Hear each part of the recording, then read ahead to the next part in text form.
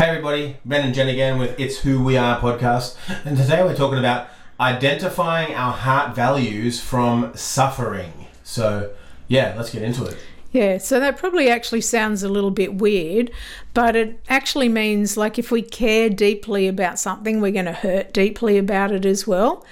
So in reality, our deepest hurts can show us our greatest treasures in our lives. After you work through them. Yeah, after you work through them. Yeah, I was just, we were just having a conversation before because I was asking that exact same question. What does it actually mean? Yeah, and like, you know, when we have pain in our life, it demands our attention and it actually steals our greatest resources. It steals who we are, you know, it disables us from being able to be really who we are.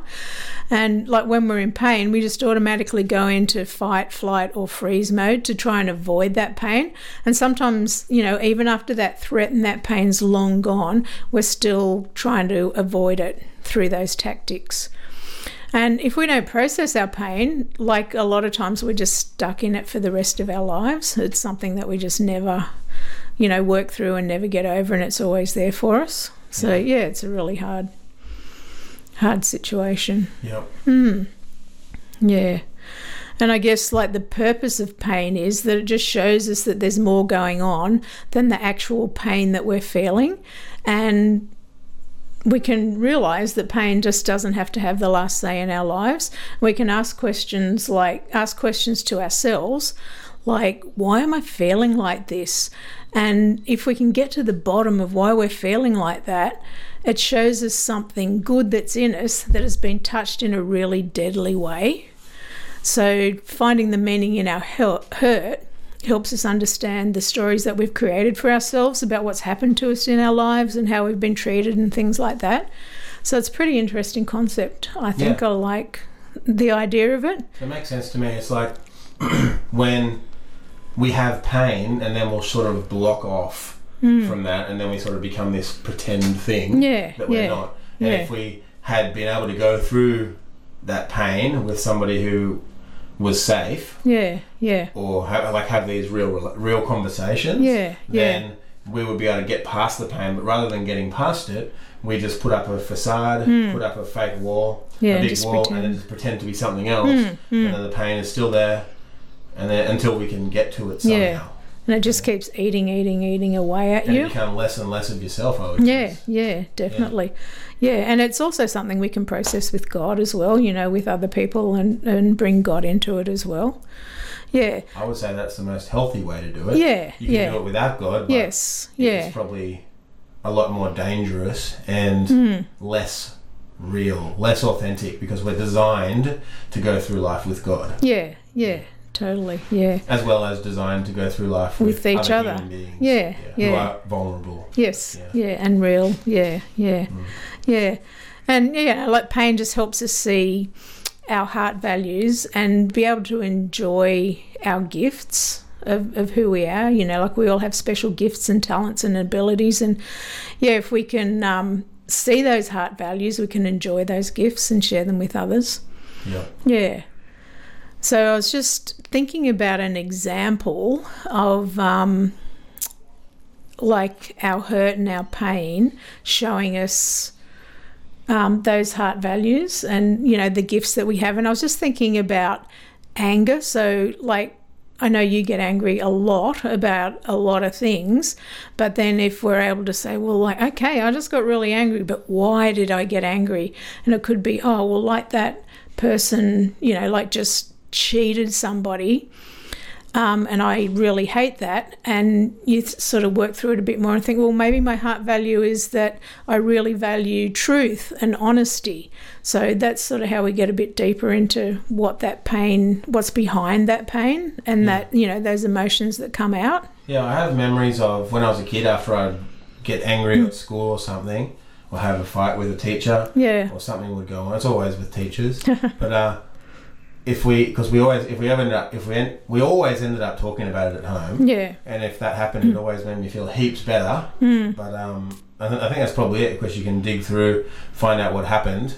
And now as an adult, I realise teachers just get away with antagonising kids and then saying it's the kid's fault. That's most of what happened to me, I think. Yeah. And then, but still, you can still get through, even if it's just figuring out that single situation. It can still be helpful. Yeah, and then even if you figure out that single situation, you can even look back and see, like, maybe, you know, before and since then there has been a bit of a pattern, you know, going along there. Yeah. So there's lots of little good, you know, questions that you can actually ask yourself. You can ask yourself things, well, like, what's in me that bothers me about what's just happened here? Like, what inspires me? What brings me to life? What fills me with hope? And like the things that are important to us show us what drives us, shows us our identity, which is the treasure that's within us that is often deeply, deeply buried underneath that pain. And that's what robs us of being who we are, of who we really are. Yeah. And then you can't be much of a human being at all because you are just running around as something that you're not. You have no desires, you have no... It sort of comes back to what we've talked about in the past with the beeps. And then you go towards your beeps rather than going towards the things that would make you actually feel fulfilled in life. Yeah, like those real relationships and that relationship with God. Yeah, so there's lots of things that we can learn from that pain in our lives. And we can identify the things in life that have bothered us in our past and highlight sources of distress and ask just what sort of person is bothered by this, and, like, you know, why would a person like this be bothered by this? And it sort of just helps you see more of who you are and what's important to you. You can, you know, figure out what motivates you, what your passion is. And another good thing to do is you can actually ask other people, you know, what they see as your heart values, or, you know, do they see you as an encourager, someone who values truth, someone who loves deeply, someone who forgives, someone who just jumps headfirst into things. So you can get other people's opinions on it as well. Yeah. And, like pain just shows us these qualities that are expressed, and it tells us what it says about us, you know, as individuals and as people. Another thing that I think we talked about just before, but the idea of uncomfortable situations being okay, being good, because since I've been a trainer with Luke 10, there's lots of opportunities to be in uncomfortable situations and disagreements, but we've had such good opportunity to deal with these disagreements in a really healthy way, and find out that, well, what's actually happening isn't what we thought was happening, and get down to the bottom of it. And it's been a really good place of learning that this is how we can deal with these uncomfortable situations and these hard things, just by talking, being vulnerable in with other real people, and being able to get to the bottom of those places and those problems that we have with each other before they turn into pain, I suppose. So in a lot of times, I feel like in the past, I think every person probably does this, that something happens and we just don't talk about it and pretend it hasn't, and then it just gets worse and worse and worse over your whole life. And instead, if we had been okay with that uncomfortable situation, been able to talk about it, and we're both in a sane place that we can actually chat and then get through it gently, then hear and listen to each other, then that pain wouldn't have even been created in the first place, or that we have between other people anyway. Well, that pain would probably still be there, and that's what caused the problem in the first place, but being able to deal with it in a healthy way. And I know definitely for myself, like those hard, uncomfortable situations aren't anywhere near as scary as they used to be for me. So I can go into them a lot more confidently now. We've had to do it in a lot of groups.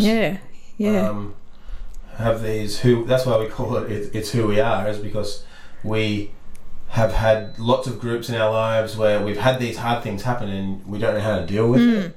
So if you go, before the way that we do things now, we go into a group with a who we are statement and talk about who we are so that we all know who we are, and then we can all help each other come back to that if we get out of stray from it. Not really get out of line, yeah. It's not like a strict rule set. It's just like, this is who we are. This is how we treat each other. Blah blah blah. Yeah, and then if you do something that isn't within those who we are values, we can say, Ben, do you mind if we share, what we've just noticed here? Yeah, just it's a great place a great opportunity to talk about those uncomfortable things that are hard to talk about. Yeah, and stop the pain before it even starts. Yeah. So there's heaps of stuff that we can learn from pain. Like we just said, like what it says about me, and it just, all this stuff just helps us discover our heart values and the characteristics that we have to share with the world. And the more we embrace those characteristics, the more peace we have, and the happier we are with who we are. And they're also able to, enrich our closest relationships. Yep. Yeah. Make everything different. Not always perfect.